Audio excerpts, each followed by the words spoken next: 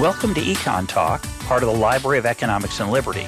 I'm your host, Russ Roberts of Stanford University's Hoover Institution.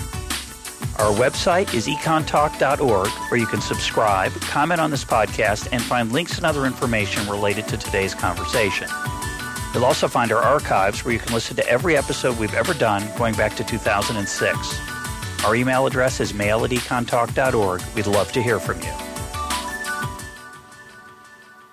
Today is September 1st, 2015, and my guest is William MacAskill, professor of philosophy at Lincoln College, Oxford, co-founder of two nonprofits, 80,000 Hours and Giving What We Can, and author of Doing Good Better, Effective Altruism and How You Can Make a Difference, and finally co-founder of the Effective Altruism Movement. Will, welcome to Econ Talk. Thank you for having me. We're going to talk about the ideas in your book, Doing Good Better, and the whole concept of effective altruism. But first, I want to give a shout-out to journalist Mark Gunther, whose article on effective altruism, which we'll link to, got me interested in the idea. So I want to start with the principles of effective altruism. You list 5. What are they? Yeah, so effective altruism is about using your time and money as effectively as possible to make the world a better place, and taking a scientific approach to doing so. And in the book, I list these 5 principles that help you to think in the way that effective altruists tend to think. And as I'm sure your audience will notice, they bear a lot of similarities to some core concepts in economic thinking. So the first one is just to think about the impact of your actions, and in particular, the impact in terms of improvements on people's well-being. So ask how many people benefit and by how much, where the idea is that if you can benefit more people, or if you can benefit them by a greater amount, then that's a better action to do, if you're giving to charity, for example. The second key question is this the most effective thing I can do? Because there's a lot of talk about making a difference when we're trying to do good, but not so much focus on trying to make the most difference. And if you look at the distribution of impact among different sorts of social programs, you find that the very best social programs are far, far better than even merely very good ones. So that means it's crucial not to just try and do some amount of good, but to try to do the most good you can. The third question is this area neglected? And that's bringing in the idea of diminishing returns, which again is crucial, I think, if we want to have the biggest impact we can. So, for example, there's a lot of focus on domestic issues within charity, especially US education or domestic poverty.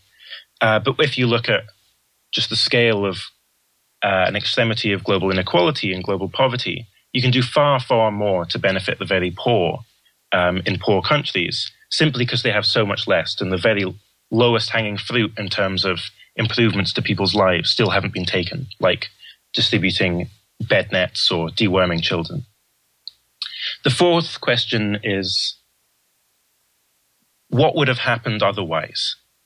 So in order to do good or make a difference, it's not enough to just have a causal impact. You need to think about the difference between what you have done and what would have happened otherwise. An example of this is if you become a doctor, let's say, and you might think, oh, well, I'm saving lives every single week.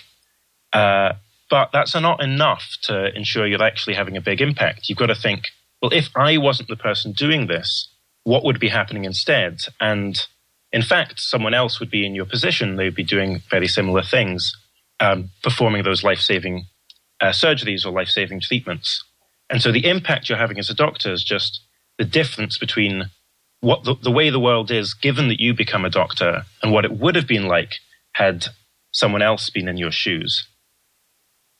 And then the final question is, what are the chances of success and how good would success be? And that's bringing in the concept of expected value. And that's crucial because in the book, I do talk a lot about concrete, measurable ways of doing good that are often backed by randomized control trials, like deworming, like distributing bed nets. But that's certainly not the only way to do good. You can certainly potentially make a very large change by focusing on more speculative, more difficult to quantify sorts of activities, like trying to make systemic or policy change. And there, I think the approach you should take is still try to be rational and reflective about this, and instead just look at, okay, if this were to be successful, if this policy change was successful, for example, how good would that be? And actually try to, get an estimate for that. And then just try and get at least some sort of estimate on, what's the chance of me actually being able to bring this about? And then you multiply that low probability by that very large amount of value.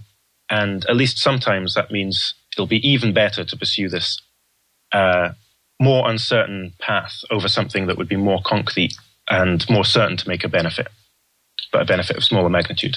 So to illustrate the principles, let's start with the two examples that you start in the book with, the play pump and deworming, the latter being now a little more controversial than when it started, but the play pump is such a fantastic example, a tragic example of good intentions not paying off as well as one might hope. So talk about what went wrong with the play pump and what's the potential, at least, for deworming. The play pump was invented in the 1990s and really got a lot of fame in the 2000s.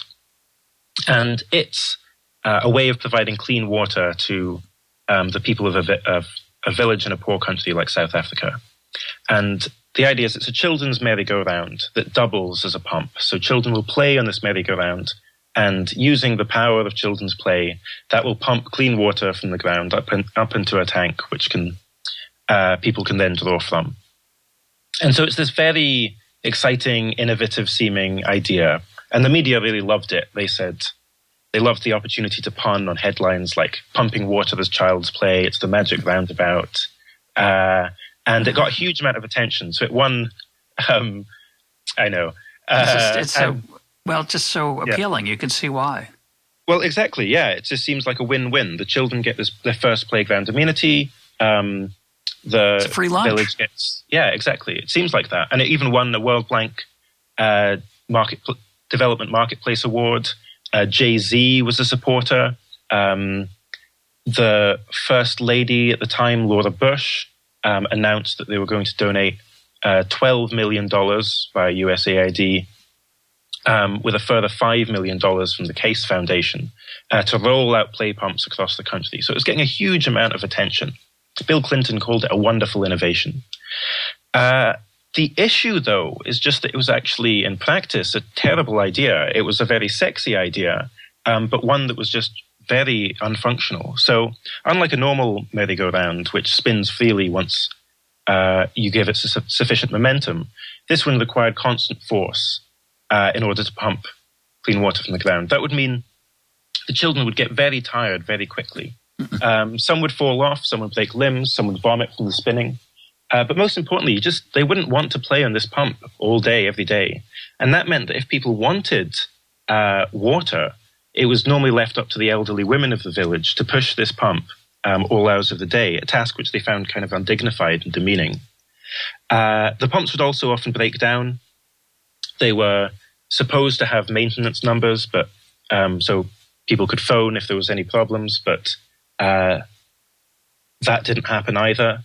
But the crucial thing was just that the communities hadn't actually been asked if they wanted these play pumps, and the pumps often replaced traditional hand pumps that were a third of the cost, much easier to maintain, and pumped several times as much water. So they were much less sexy, Zimbabwe hand pump, but much more functional for the needs of the local community. And thankfully, these problems were noticed. Investigations by a couple of different organizations, including the UN, pointed out these flaws, and then there was another big media discussion. And again, thankfully, the Case Foundation acknowledged, in what's actually quite a rare event, acknowledged that it had made a big mistake and withdrew further funding. And the Play Pump organization still does continue, but in a much diminished capacity now. So that's an example of altruism, you could say, run amok, because the effectiveness wasn't not enough attention was paid to initially, and the effectiveness of the scheme. Yeah, it shows that good intentions aren't good enough. It's not merely enough to think, oh, I want to do good. I mean, I think everyone here was well-intentioned, but you need to be careful, you need to be reflective about what you're actually doing, if you're actually wanting to make a big difference. And now let's turn to deworming, which has had a lot of excitement around it and a bit of pushback lately. But talk about deworming and what happened there. And so the deworming is a contrast story. So I tell about Michael Kramer going to Kenya and working with a charity called ICS that provided kind of educational programs for local schools. And he suggested to this charity, well, you're doing this stuff, but do you know that it really works? Why don't we test it? Just use the same methods that are used in experimental methods that are used in all other areas of science.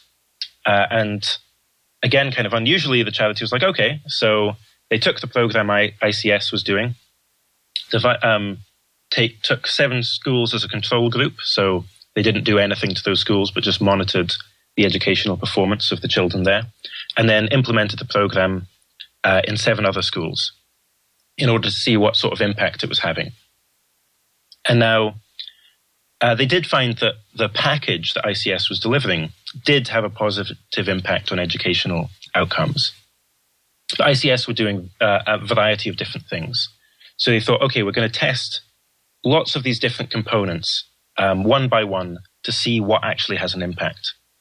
And what they found was that some things that would seem like obviously they were going to do good actually had no discernible impact at all. So distributing textbooks, for example.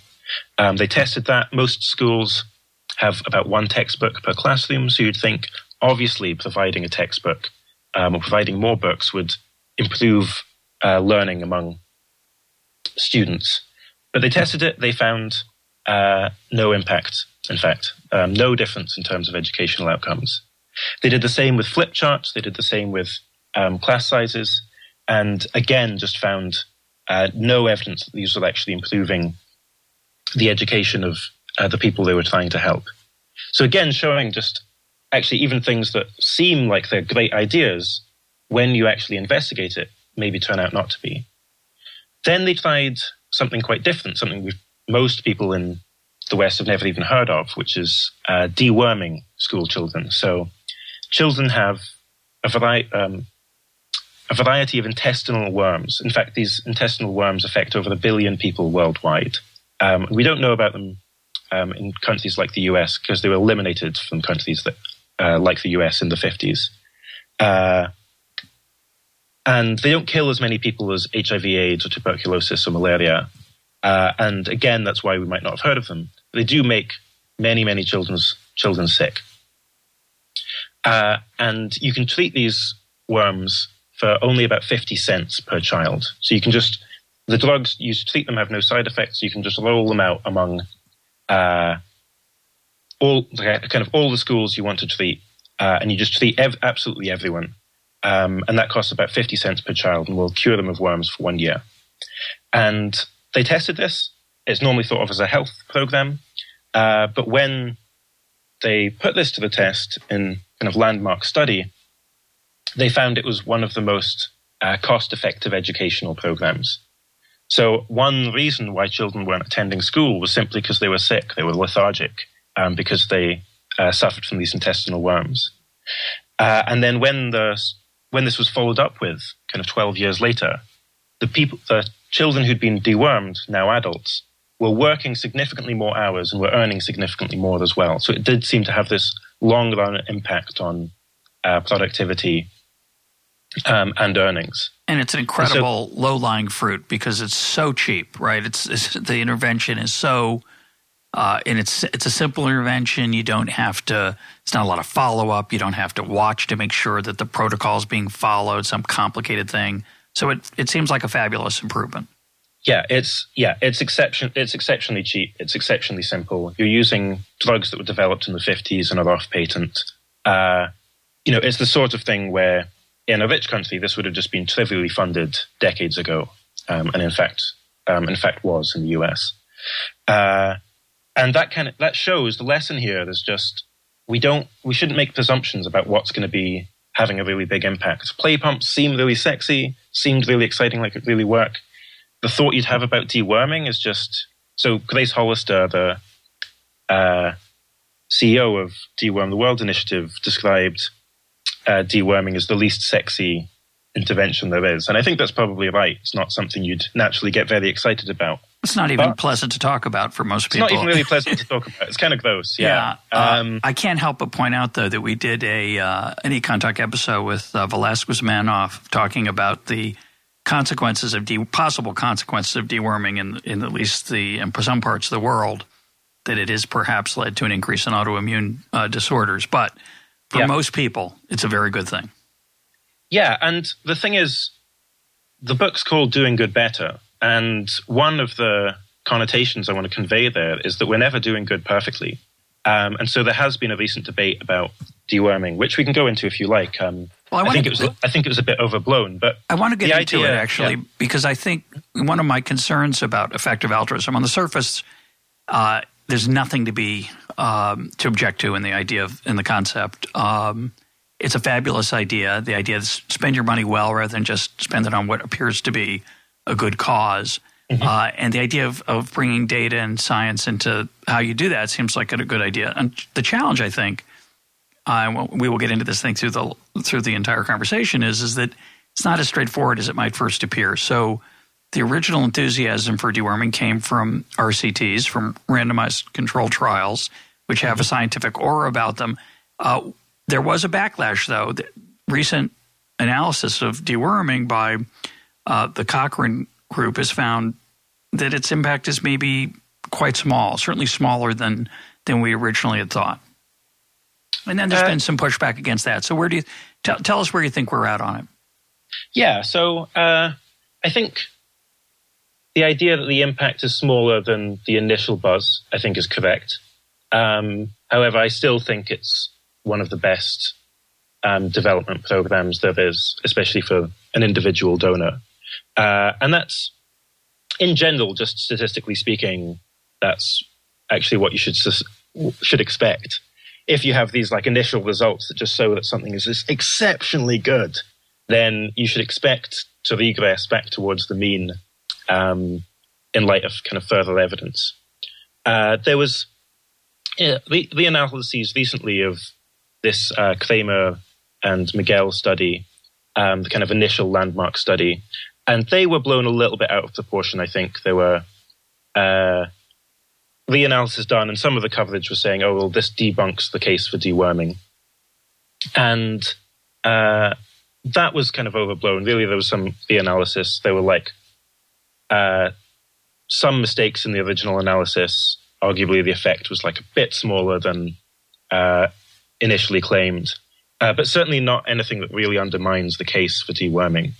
And in the landscape of different sorts of development programs, deworming still seems exceptionally good. And I think one thing we should do is, still use sanity checks as well. So the thought with deworming is it's this very simple thing. It costs 50 cents per child. And there is at least a significant amount of evidence showing that it does improve earnings and productivity, in the long run, which is also something that there's normally very little evidence about with respect to development programs. It seems like just a very good use of money. And then there's a question just how good exactly is that? And then that's just a kind of great area of debate. Maybe it's should you be funding bed nets and so on? And this isn't a hard science like physics. It does mean that there's going to have to be judgment calls along the way. But the case is still just very strong, at least compared to different sorts of development programs. I guess the question is, as you talked about at the end of the book, and we'll get to later, is compared to other choices you might make with your charitable giving. I want to introduce a fact here that was probably my favorite fact in the book. There are a lot of interesting things in the book, a lot of thought-provoking ideas about how to spend your time and money. But this one's particularly grabs your attention. To get into the global 1%, rather than, say, the U.S. 1%, which gets a lot of conversation, to get into the global 1%, you have to earn a little over $50,000. If you earn over $28,000 a year, you're in the top 5%. And the implication of that is that you can do a lot of good without that much sacrifice on your part. There's a lot of people who are really having a tough life, and you can help them. The question is that true?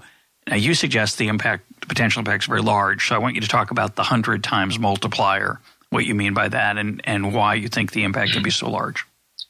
Yeah, I think there's a couple of reasons for thinking that the impact you can have through well-targeted donations to the poorest people in the world is absolutely huge.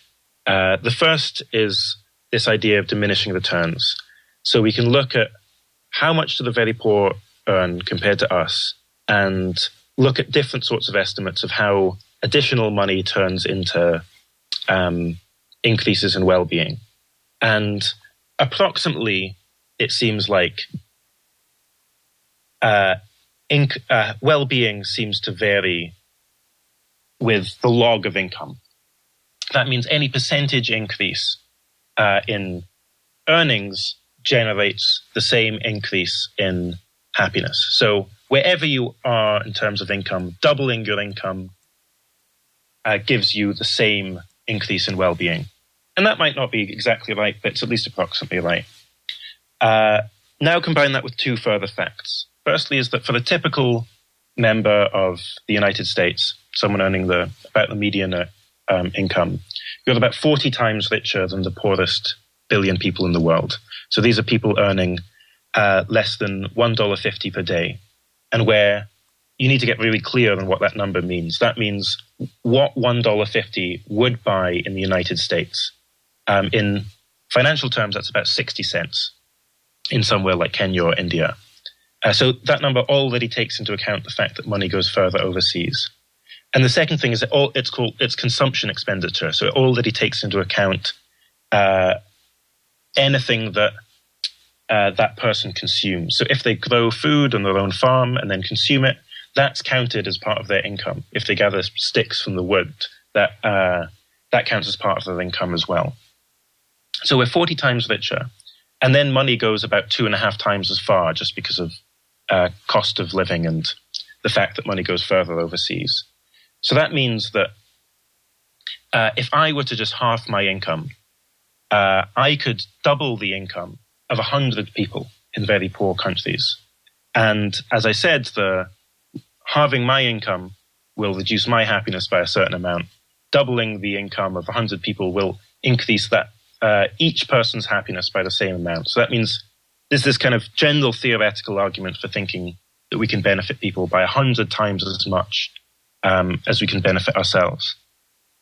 And then that seems to be backed up when we look at specific sorts of programs, like the cost to save a life. In the US, we're willing to spend, like the government will fund a program if it saves a life for about $7 million. If you want to save a life in very poor countries, it costs you about $3,500 by distributing bed nets by giving to the Against Malaria Foundation. Then you can also look at the track record of aid as well.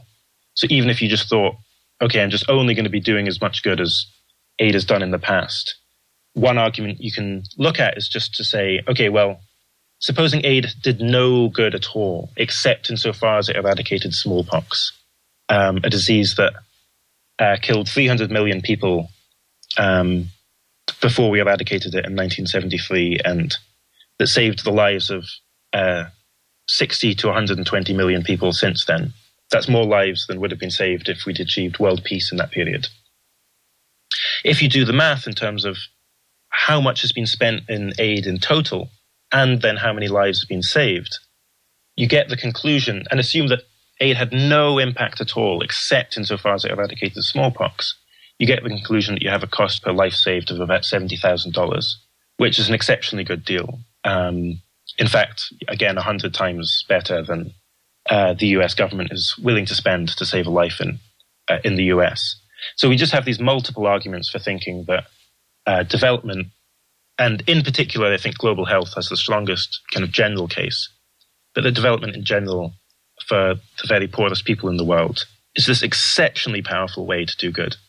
So that's a very provocative, fascinating, and really interesting. There's a lot there to think about. I want to try to unpack in maybe in a couple different a couple of different steps. So one challenge, of course, is that most people would struggle to cut their income in half emotionally. It would just be a difficult sell, even if you could tell them they're going to save 100 lives. But maybe not. I think if you could actually save 100 lives, you might be more interested in it. Doubling the income of excessively poor people to take them from, say, near starvation and possible death to a more comfortable standard of living, that's starting to get a little more realistic, I think, and a little more appealing. And obviously, we don't all have to cut our income in half to make that difference. We could cut it by, say, 10%, which is a proportion you've advocated for, and I personally think is a good thing as well. And we'll talk later about whether that's a good general rule or not. But let's talk about that. Let's take the 50% case. Let's suppose I voluntarily tax myself 50%. That is, I give half of my income away to effective organizations that help transform people's lives. It's not, of course, it's only once that payment. So you'd have to think about that as an ongoing payment to continue to transform their lives, unless you thought that by getting them over the hump or out of the subsistence case, they could start to stand on their own better. So if you're not, let me make the case in an unappealing way. By cutting your income in half, you can work for 100 people and allow them to lead a better life, assuming they don't respond to that opportunity by reducing their own work effort. A lot of people have suggested, we had a fascinating episode with Chris Blattman on this, have suggested we should give cash rather than bed nets, rather than trying to build infrastructure, all kinds of different approaches we've taken. So let's give cash. I'm not convinced that would be such a great transformative thing.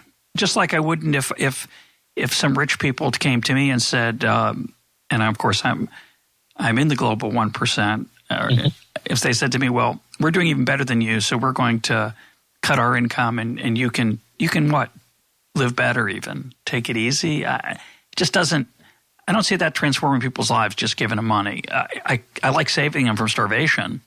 But spending the rest of my life working 50% for 100 poor people to keep them from starvation, if in fact that's the only impact, and I worry about the consequences of that, isn't it a little more complicated? Great. I think I'm really glad you asked this, because I actually think it's something a lot of people are quite confused about when they think about the sorts of concrete measurable programs. They say, okay, this is just a short-term thing. You cure someone of worms, but then that doesn't have this long-lasting impact. But the evidence suggests it's the opposite. So let's just talk about cash. So Give Directly is a charity I endorse very highly, and it just transfers cash to the poorest people in the world. So about $1,000 will double the income of a very poor household for 1 year. And the question is, okay, well, what do they do with that? Is it just that they, spend money on consumption and then they go back to the kind of status quo, just back to where they were? In which case, that's great. You've benefited them for the year, but not had long-lasting change.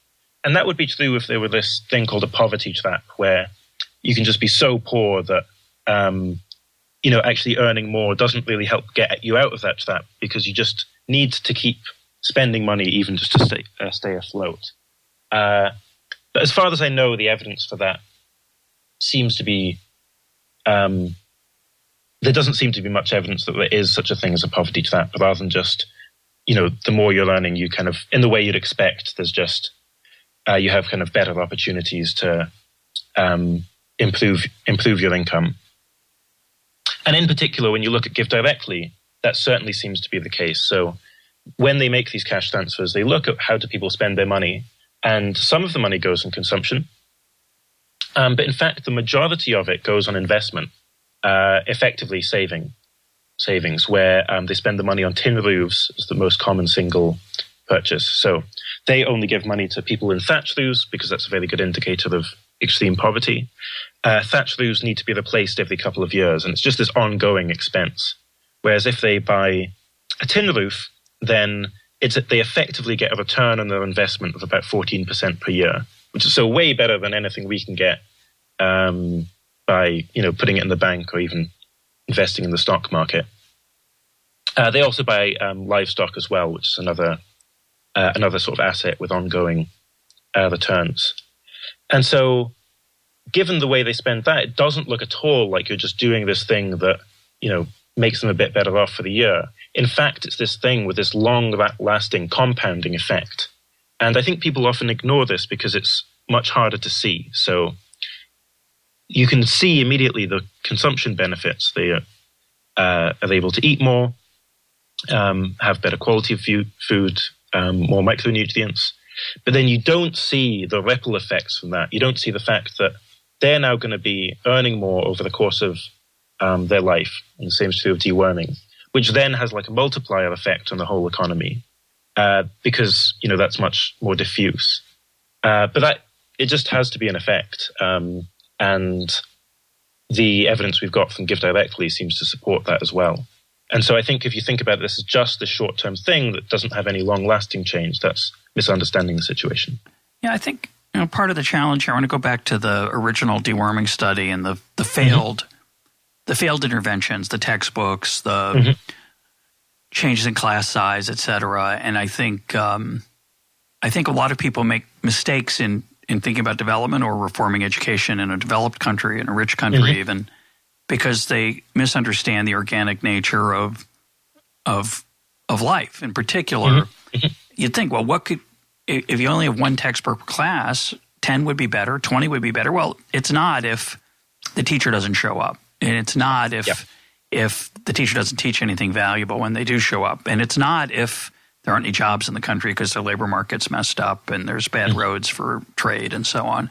And a lot of times correlations that we observe between certain certain facts, certain correlated things in life are just because they all tend to move together because there's some underlying thing that's helping, such as, markets or whatever, civil society, other culture, things that we can't intervene on. We can't switch the lever in one piece of this by itself and hope it's going to make any kind of a difference at all. You need to have all the stuff happen at once, and you can't do it all at once because it's stuff that has to emerge in its own time. It comes back to an example we've been talking about, I seem to be obsessed with, which is the example of the prairie, that to create a prairie, you have to have a set of things that happen at the right pace and in the right order, and to just put one of them in place doesn't get you closer.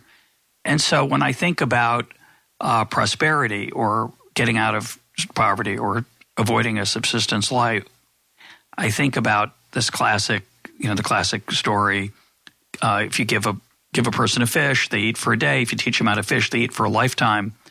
But as one of our listeners, I think, pointed out, and I've forgotten who it is, I'm sorry, but somebody pointed out, if you can teach somebody to fish and give them access to markets where they can trade their fish for other things, you won't just have them eat well. They'll do more than eat well. They'll flourish. And I'm not sure that any of these individual pieces, I worry that they're not necessarily – it doesn't mean they're not worth doing, obviously. So I don't mean to be so pessimistic, but it seems to me that some of the value and return from it are going to be grossly overstated because we don't have all the pieces at once. So I think you're onto a really good point. That teach a man to fish I hate that slogan. Why? And it reminds me, so Rachel Glenister, who's the CEO of the Poverty Action Lab, and again involved in this wave of randomized controlled trials, one of her early experiences was going to Kenya and seeing a charity that there was a nomadic tribe and they tried to settle them on Lake Turkana, I think it was, and taught them to fish. And then there was overfishing and the fish stock got depleted. There you go. Yeah. It's a complicated place, yeah. And the lake dried up. And if you gave them fish, maybe they could just sell the fish and then use the money for whatever was actually best for them. Yeah. So I think teaching a man to fish is as problematic as giving them fish. I think it's a metaphor. Let's treat it. It's a metaphor. Give them a skill. But the question is, what skill? That's the challenge. And if you say, well, let's let the person decide for themselves, the question is, why haven't they? What's stopping people from acquiring the skills that they would need to thrive? And the answer, there are many possible answers. But if you don't know the answer to that, you probably can't help them so effectively. Yeah. So one thing is just, so I think extreme poverty is just very different from domestic poverty, where extreme poverty, people living on that income level just don't have productive opportunities, the same sort of productive opportunities that we have in rich countries always. And it's not because they're poor, because, of anything to do with them. It's not like, mental illness or substance abuse issues, which can be the case among the very poor domestically. Instead, it's just like they've got this starting, very small amount of income. And they have, if you give them more income, these amazing opportunities to invest that and improve their lives. And I guess you do get some effect where, they're also in a country with often poor institutions, poor infrastructure. And so maybe the kind of multiplier effect that you get just by adding kind of $1 of wealth to that country is less than it is in the US. But it's still significant. It's still not the case that just by making them a little bit richer, then you're just going to kind of return to the status quo ante. And I think it's true that we don't really know what drives growth. That's an unsolved problem. But overall, if you think, look, people are just going to know on average and on balance, kind of what's better for them.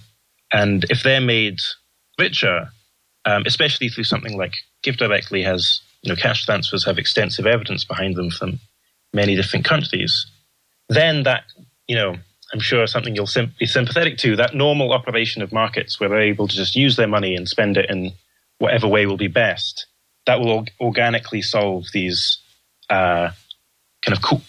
these problems of only solving one part of the pie at one time that you kind of reference with respect to textbooks not being useful if teachers don't show up and so on. That's because there's just so much local knowledge. There's a failure of knowledge on the part of the people trying to help. Whereas if you're just giving cash to the very poor people, they have that local knowledge and they can take that into account when then they're spending their money. I agree with that. I think obviously, and you cleverly played to my biases. I thought that was very skillful. But I think for me, I think the realistic upside is ameliorating suffering, trying to reduce the amount of suffering. I think it's overly optimistic to think that giving people I like the idea of giving people cash rather than giving them a play pump. I think that's a big step forward. I think giving people cash in hopes that they will use it in ways that will enhance their productivity and prosperity is going to be limited by the inherent situation that many poor people find themselves in. And I think it's got some positives. But I also worry about, again, the incentive effects that it'll have. But certainly to keep people from starving to death is a good thing. I'm all for that. Let's shift. And if you just look at the history of aid, I mean, people often talk about it having no impact. But, over the course of the last 50, 60 years, we've spent what's comparatively a tiny amount of money, like $20 per person per year. So really a very small amount of money. And life expectancy is increased by a third. Childhood mortality is absolutely minuscule compared to what it was. And aid can't really account for, can't claim credit for all of that, probably not for most of it either. But actually, if you just look at the history of economic progress, it's been overall and on average, incredible success story among poor countries. The percentage of people living in extreme poverty is half what it was just a few decades ago. And so I think that gives us ground for optimism as well. This isn't just an ongoing problem. Yeah, I'm not convinced. Although I have to admit that your example of smallpox did give me pause. I think it was a great example. Your basic argument, just to restate it, is that Sure, maybe a lot of aid money is wasted. Well, and of course, it could be worse than wasted. It could be enhancing dictators' power and worse. But let's just say it's wasted. But one success can have such an enormous impact that it's worth it. And I think the natural thought that comes through your book, and I think comes to people's minds, is well, so let's just do the good ones. And that's the hope that a more scientific approach, more evidence-based approach, I would call it, to how we spend our money might lead us to be more optimistic. But it might not be true. I mean, it reminds me a little bit of when people talk about buying index mutual funds. You know, you buy an index mutual fund, you're buying a whole bunch of stocks. Some of them go up a lot, some go up a little, some go down. And a naive person says, well, let's just pick the ones that are good. Let's just pick the good ones. Well, we don't know how to do that in the stock market. And I wonder if we are able to do it in the development world, and in particular, maybe the smallpox thing was just lucky. You know, what's the evidence that we're going to do better with the next $1 trillion, or that we're going to achieve, now that smallpox, thank God, is eradicated mostly, that we're going to be able to find something like that again.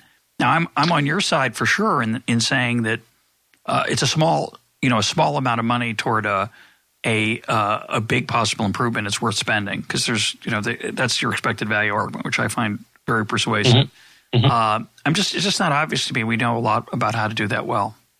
Yeah, I think there's a couple of responses. One is the fact that we do have many other examples. So the progress on measles, especially in global health, it's just so clear in global health. So, and even the AIDS skeptics, even chief among the AIDS skeptics, Bill Easterly, writes this book, White Man's Burden, Why Aid has done so much harm and so little good. And he just lambasts aid over and over and over again, and then spends a couple of pages on global health. And he's like, yeah, global health is awesome and it's amazing and it's changed millions of people's lives for the better. And then moves on again to being critical. And so even the chief among the AIDS skeptics are just very positive about global health. And we can look at progress on measles, polio, guinea worm, also malaria, tuberculosis. And it's just, we've made vast improvements. And, public funding, like through the World Health Organization, Bill and Melinda Gates Foundation, has clearly been a part of that. Then as to whether, we can just pick the best. I really like the stocks example. And, I think we should be very humble about our ability to do things that are best. I think we should always have the understanding that what we might be funding is just, perhaps it turns out to be not at all effective. But there is a difference because the stock market's an efficient market. The reason you can't pick the winners is because there's already so many people out there who are already trying to pick the winners. And that means that the price reflects the value of the stock. In contrast, when it comes to charity or doing good, there just isn't really the same sort of efficient market. There's some people who are out there trying to do loads of good, Bill and Melinda Gates Foundation, let's say. And that means, I think, that you can't pick the very best. So I think maybe immunization programs like polio vaccination, if no one else were funding them, they'd perhaps be even more effective than distributing bed nets or deworming. So to some extent, you can't pick the very, very best winners. But that's okay. It's just that they've already been funded. That's a good thing for the world. But it's not the case that these vast amount of funders all wanting to do as much good as they could. Instead, there just does seem to be this low-hanging fruit on the ground. And it's because the charity world and the philanthropic and aid spending just doesn't have the same sort of efficient market as the stock market has. Yeah, and one of the reasons is that we don't have the data that we have for stocks that allow us to arbitrage. We don't have earnings data. We don't have the equivalent of it. And again, it's a complexity issue. I'm going to pick on bed nets for a second, but bed nets are things that help people keep them from being bitten by mosquitoes that carry malaria. And that's a wonderful thing. But for better or for worse, a lot of people who are given bed nets use them as fishing nets because they think that's the best use. That's the local knowledge. Or some people do. I don't know what we don't know what the numbers are. I have no problem with giving people a fishing net. If that's what they think is best to do with it. There may be some issues there, but children, et cetera. But I think most people love their children, and they're probably more worried about feeding them than keeping them malaria-free, I guess. But I do think there's this complexity issue that relentlessly makes this challenging. So I want to segue to a related point that'll let you can come back on that if you want, because this will. But I want to make sure we touch on this. Yeah, let's segue. When you talk about your career choice, you make the point, which is a beautiful point, that you have 80,000 hours approximately of work to do in your life. Why don't you just put some time into making sure it's time well spent, and not just for yourself but for other people? And one of the options that you suggest is what you call earning to give. So talk about that, and then I'll circle back on these issues of uncertainty. Talk about what earning to give is and why it may be a good idea. Terrific. So earning to give is the idea of deliberately taking a lucrative career in order that you can do good through your ability to donate rather than through your direct contribution of your labor. So when most people think about careers that make a difference, they think about careers in the nonprofit sector or maybe in social work. They think about careers where you're directly helping people. And I just think that's too narrow. You can benefit people through the direct impact of your labor. You could also benefit people through your ability to advocate in a position. So Martin Luther King didn't work for the charity, but he had standing that allowed him to advocate for this incredibly important cause. And you can do good through your ability to donate.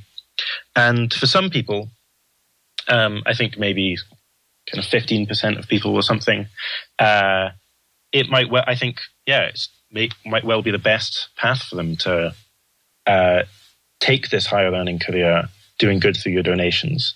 In particular, if you have a comparative advantage in just earning more, particular skills that are very well paid but not that useful in the charity sector.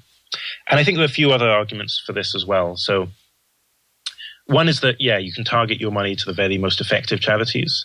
Second is that your money is as a flexibility that your kind of direct contributions of your labor doesn't have. So if the evidence changes in 10 years' time and suddenly very different things are the most effective, then with money you can switch that quite easily. With labor, it's much more difficult. And then finally, it's just this boring pragmatic reason of even if you want to work in the nonprofit sector, I think a very good thing to do in the short term is to build up your business skills in for-profit organizations. And that's not that contrarian a view. I've interviewed a large number of leaders in nonprofit organizations, and the majority of them say a similar thing, is that, when you're coming out of college, you just don't have that many skills. Yeah. What you need to do is first kind of level up, build up yourself. Yeah, exactly. And so that means I think it's often a good idea for people to try this for a few years. You can work in some elite organization, work in consulting or maybe some areas of finance or programming or a variety of other careers. You can do good through your ability to donate in the meantime, and then also build amazing skills. And then, depending on how things look after a few years, you can then take those skills to the nonprofit sector or the public sector, or you can continue in that path, doing good just through your donations. Well, what leads to optimism for me is that if you think about, that you can take that earning to give idea and you can just say, look, you didn't choose earning to give. You chose a career that you just liked. Mm-hmm. Forget whether it was in the nonprofit sector. You just chose what you enjoyed, and so you took that job. But you are still free to increase the amount you donate. And to come back to our earlier discussion, I've talked about this before. According to Jewish law, you should give 10% of your income to charity. And unless you're rich, you shouldn't give more than 20. Maybe you push against that, but because there's a chance that you could fall back being needy yourself. Is the argument that it's made. But so most people don't give 10. So if we could get people to give 10, my first thought is, well, is that really going to change the world? And I think the answer I get from you is, well, it could if you spend it smartly, if you just continue to just sort of spread it around to things that sound okay. So even if take my skepticism with a grain of salt. Take my grain of salt with a grain of salt. Say, okay, so it won't do quite if we doubled the amount that we spend deworming, we double the amount on bed nets or quadruple it even or five-fold increase it because we can get people to give more. maybe it won't have the impact we hope, but we'd learn from that ideally, according to the approach you're encouraging, and we'd do something else with it. And I think that's really a really positive vision. Oh, yeah. Thank you. And that's right. I do say some nice things from time to time. I know. I was like, where's the kind of decisive objection going to come?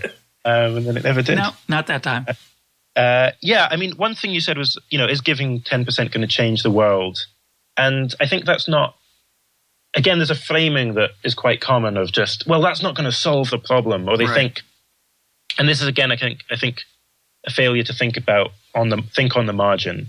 When I say people should give 10% or more of their income to causes that fight poverty, that people often say, well, what if everyone did that? Like, would that be the best thing overall? And that's like an interesting thing to think about. But when you're making a decision, you should just think, well, what's the best thing to do given how everyone else is, rather than asking, well, what if absolutely everyone did this? If they all do it, you can consider cutting back to 9. Yeah, maybe that's exactly right. Or if everyone was doing this, maybe then you can just, if everyone in the United States was giving 10% to the most effective charities, that probably also means that you could easily pass through a whole ton of legislation that would also benefit people in very poor countries in a way that would be extremely difficult to do just now. And so the way things look when everyone does something is often quite different from how things look when it's just one person adding your piece. And the fact that a certain action won't solve the problem is totally irrelevant. It's not the size of the bucket that matters. It's, how big a drop in that bucket you're making. And if you can save hundreds of lives over your lifetime, well, that's a really pretty massive drop, a massive impact. Then the second thing I thought was just, again, in terms of funding, I mean, if everyone started to donate 10%, then we'd get through the available room for more funding for bed nets and deworming pretty quickly, in fact. And then it would be moving on to the next thing and the next thing. And probably a large chunk of that would be wanting to fund, significant amounts of further research to try to find more of these opportunities that are as good. But one of the things that's most exciting about cash transfers is just how much room for scale they have. So I think after a few $1 billion, we'll get pretty quickly through the number of bed nets, and everyone will be dewormed, everyone will have a bed net over their head. Maybe it's tens of billions of dollars. With cash transfers, you could scale that up massively, just almost indefinitely, I think. And that's one of these things that's really exciting about Give Directly as a program. It's got the potential to really change the landscape of international development. Well, I'd worry a lot about what the magnitude, what the consequences of that are that maybe are not so obvious when you're just doing it on a very small scale, but it might be worth finding out. While I'm on the cheerful side, why don't you talk about what's good about sweatshops? One of the more, I suspect, controversial chapters in your book. Yeah, so there's a number of campaigns about boycotting sweatshops. So sweatshops are pretty horrific places to work. Basically, everyone agrees on that. People there work 14-hour days. It's fairly hot conditions. You often don't get kind of meal breaks. And people they're making clothes that are then bought in the West. And people very naturally feel quite horrified at that. They think, oh, how terrible it is that anyone has to work in those conditions. And then they want to respond by removing themselves from that situation, having kind of no part in it by not buying those clothes. And instead buying from somewhere like American Apparel, which kind of boasts to be sweatshop free, only use workers in the United States who are kind of paid very well comparatively. But I think that's a mistake. And the mistake is just to not appreciate just how bad extreme poverty is. And in fact, it's so bad that these sweatshop jobs are actually really desirable places to work compared to the alternatives. Tragically, but absolutely tragically, these horrific conditions can be the best options because the alternatives are unemployment, which can mean, starvation, prostitution, backbreaking farm labor, that's far more poorly paid. Scavenging and garbage dumps. Yeah. Scavenging and dumps, exactly. And when you actually ask, the very poor, they say, yeah, well, at least this is a job. I'm not out in the sun all day where, it's sweltering. I'm being paid much more. And you can look at the evidence of this, just the people who are choosing to work there, and not only choosing to work there, but also, immigrating across borders, risking deportation in order to take these jobs because they're higher paying. And I think that urge to say, oh, well, I don't want to have any part of that, is not appreciating that in doing so, you're taking away the best job opportunities that these people have. And so I think the right response is to try to end the underlying poverty that makes these sweatshop conditions, these sweatshop factories, comparatively desirable places to work. And I think that means engaging in trade with very poor countries. And then secondly, using our position, our wealth, in order to fight poverty, to try and end those conditions. But boycotting is just going to be counterproductive. So effective altruism has gotten a lot of criticism from the left, both the mild left and the hard left, that if you spend all this energy giving away money and trying to solve the world's problems through cooperative means, private, uncoerced, voluntary cooperative means, you're going to discourage political solutions that might otherwise be more effective. Now, I'm even more skeptical about that. So one of the things that I love about effective altruism is it does at least open the possibility of a civil society, of a solutions to cooperative, voluntary solutions to problems that if they don't work, we can change the approach, as we've talked about. Mm-hmm. But what has been your dealings with the people who criticize the movement on those political grounds? What's your response to that? Yeah, so this is an objection that we have received a bunch. And so I'm intuitively a big lefty. I remember attending meetings of the Socialist Workers' Party as a recent graduate and so on. That makes me just personally very inclined to really understand this objection.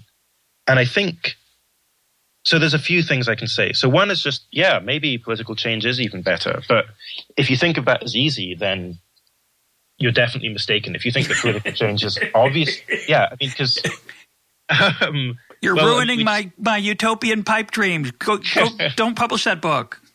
If we think, looking at the history of communism is kind of starkest example of that, where you have a certain vision, which is maybe a very compelling vision, and you try to bring that about, and the consequences are disastrous. And so, if I'm worried about unintended consequences when it comes to these very simple things like deworming school children. When it comes to political change, there's much greater potential there. So that's the first thing, is just that it's not obvious.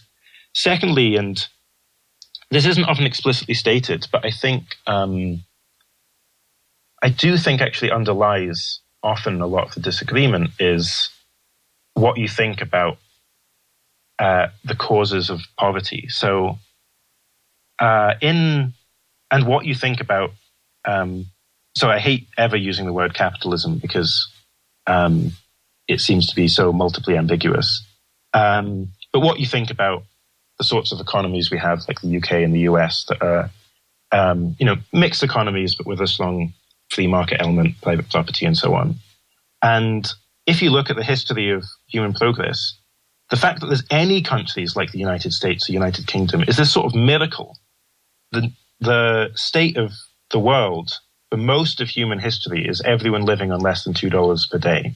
And then it's only in the last few hundred years that some countries have been able to escape that. And, we're these monkeys walking around in suits, trying to make our lives better. The fact that we've got to this stage is this absolutely miraculous thing. Absolutely. And moreover, in the last 50 years, if you look at China, India,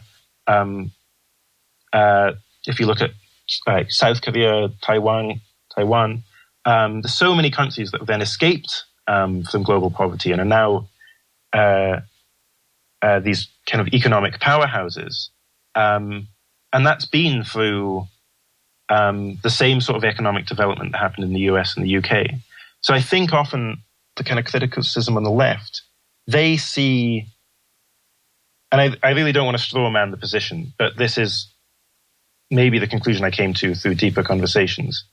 They see things as this fixed pie where you've got the rich countries just being rich by taking from poor countries. And I just think that misrepresents the situation, which is that to begin with, everyone's really poor. Then some countries have had amazing economic success. And for sure, some of that was based on really pretty horrific, every country has exploitation. Sure. That's right.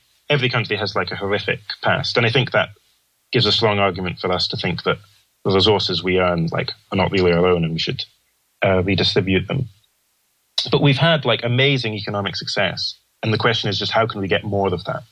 And so I think the objection does come down to a deep kind of empirical one actually about what you think is, going on with capitalism. So when I see all the problems in the world, I think of like the ability of markets in some or many circumstances to do a huge amount of good. And then when I think like what are the big problems with the current world order that we need to change, that's like quite low down on the list. Whereas they see this as like, this is the problem, capitalism is just taking from the poor countries and feeding the rich countries. And I just think that's a mistake. I think it's just the default state is being poor, and actually the trade that happens, such as even through sweatshops, is benefiting both parties. So let me close with a story in praise of effective altruism. As you know, Will, I saw you speak in California a month or so ago. I was invited. Google had a conference on effective altruism, hosted a conference on effective altruism. Roughly how many people were there? 450 people at that conference. And how many were at the one the year before? The one the year before, there was, I think, less than a third of that. So it's grabbing some people's attention. And as I sat in the audience for that event, happily tweeting as I listened to your opening keynote address, and carrying my effective altruism T-shirt and my that I had been given an entry, which my teenage children told me was the coolest T-shirt I owned. So I just want to. So that's just a side benefit. That's not my focus, but I did want to mention that in terms of swag, it's very good swag. And they gave me a copy of your book, which I already had, but that was okay. So sitting in the audience, and the thing that struck me, besides you did a great job, was an entertaining talk, and it covered some of the ground we talked about today. But one of the things that struck me was, the first thing that struck me was how young the audience was. I think I was sitting next to a high school student who had come from, or I talked to a high school student. I sat next to a college student.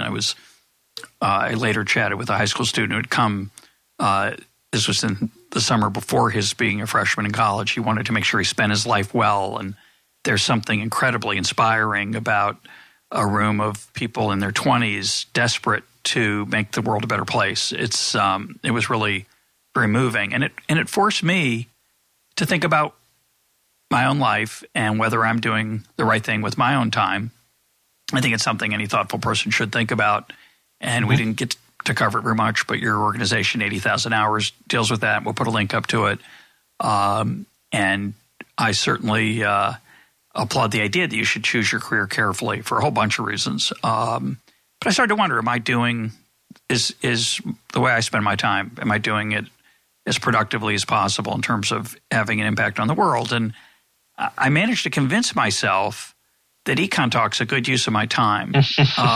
I made a transition out of classroom teaching to spending more time on Econ Talk, and I think by the criteria that you talk about, I think I'm reaching more people. I don't know if I'm reaching them as deeply as you can in an intense semester-long class, but the impact, but the numbers effect is so large with Econ Talk. But when I confronted it, I was forced to think about the fact that maybe I could be doing better. Maybe there's something else I should be doing. Maybe I should be doing something else to spread economic education or do something entirely different. And one of the things that I concluded was I need to spend some time trying to expand Econ Talk's audience. So I think Econ Talk does some good for the world, but I would think it could do more good if it reached more people. So I asked the audience to help me, you out there listening, think about ways you might help me expand Econ Talk's reach. And I want to let you have the last word. Either you can say something about Econ Talk, or you can encourage people and think in ways to think about effective altruism. Well, like I say, there's many ways to do good. Through your direct labor is one, but as I say, your ability to advocate and promote important causes is another. And if you can use Econ Talk and that platform and as a platform for doing so, and then reach as many people as you can by doing so, then that's a very promising way to do good. I forgot to mention, I am worried that given it's what I already do, that I might be fooling myself. So I'm aware of that. I am. I know I've got a confirmation bias problem here. You want to be constantly self-critical about the risks of just being biased, deluding yourself. And one thing you should certainly think about is how you're spending your money as well. You're already as you said, you're already in the 1%. And could you do more by donating more, or donating what you do have more effectively? It's a very clear way of doing good. And so for everyone listening, I think if you're feeling like, I'm feeling kind of inspired, I think I can use my life to, make a much bigger impact than I thought possible before. Let's do it. Then there's, I think, a few things to do. So one, the most simplest thing to get yourself in the mood of doing good, I think, is to start donating regularly. To begin with, it doesn't really matter how much that is, but it gets you in the habit of making a big impact. If you want to know where the best charities to donate to are, go to givewell.org. They have outstanding charity recommendations, including many of the charities we've talked about. If you're thinking of going further and making a commitment, givingwhatwecan.org, one of the nonprofits I co-founded, is a society of people who are giving at least 10% of their income. And if you feel like that's too much at the moment, you can do a tryout giving where you gradually increase your income increase your donations up until that point. If you're thinking you want to do good with your time, perhaps you've got a career decision coming up, then 80,000hours.org is another nonprofit I set up that's trying to be like GiveWell, but for choice of careers, so that you can work out what are the careers where you have the biggest impact. And we have like a quiz that you can take that makes some recommendations of things for you to think about. And then finally, you can just join the Effective Altruism community. So there's a Facebook group, Effective Altruists Facebook group, and then also on effectivealtruism.org, you can sign up to a mailing list and find out about any local groups that there are, because people with shared interests in local groups all around the country tend to get together, have meetups, go to talks, discuss some of these ideas. And in general, what you should think is just, okay, this is going to be, a potential to have a really huge impact in the world. What are the first steps I can take that will ensure I take further steps in the future? And just think of it as just this really exciting opportunity. If you were someone who kind of ran into a burning building and saved a child's life, you'd feel like a hero. You'd feel really pretty good about yourself. You have that opportunity to do that every year or every few years if you just choose to use your time and money wisely. And I think that's a really exciting thing to be able to do. My guest today has been Will MacAskill. His book is Doing Good Better. Will, thanks for being part of Econ Talk. Thank you.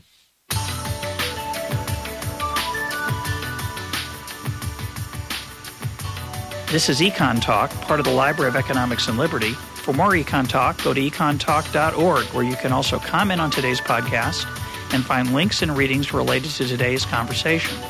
The sound engineer for Econ Talk is Rich Goyette. I'm your host, Russ Roberts. Thanks for listening. Talk to you on Monday.